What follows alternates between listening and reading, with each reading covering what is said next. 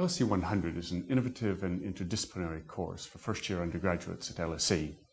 I'm here with Howard Davies, Director of the LSE, to talk about why the course was set up and what it will bring to LSE students.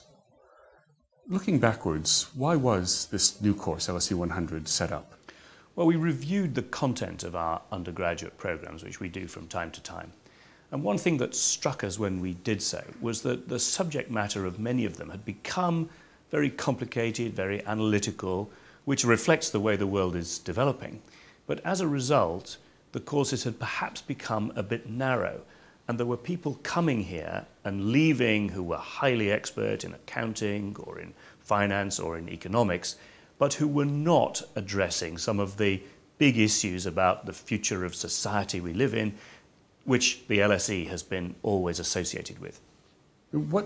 Looking forward now, what will this course mean in terms of LSE graduates?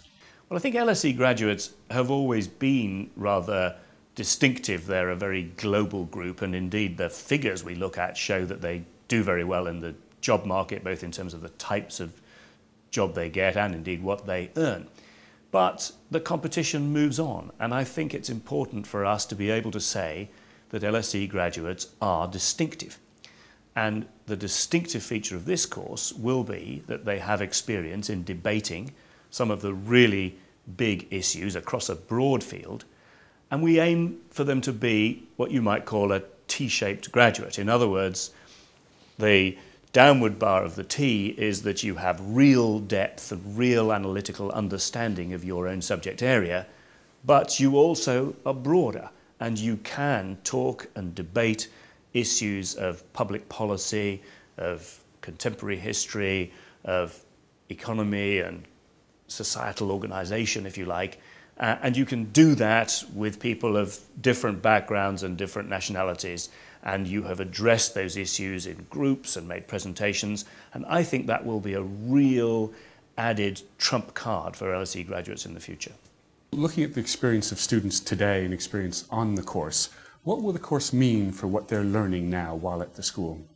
Well, I think it will give them context in which to think about the detail of the work they do in whichever particular subject they are. So they'll be understanding the broader global context in which they're working, which is, I think, will help them in their main degree content, if you like, as well as in LSE 100. I think it will also give them experience of working with students of other backgrounds in other subjects, which otherwise they probably wouldn't get.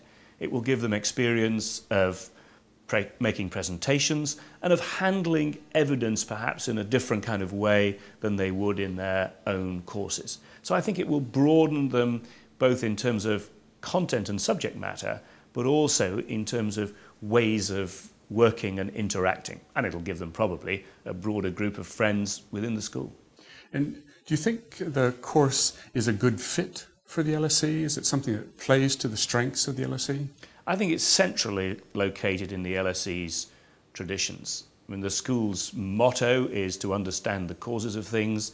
The school was set up at the end of the 19th century deliberately to address society's big political and economic and social problems. And the school has always been an engaged university.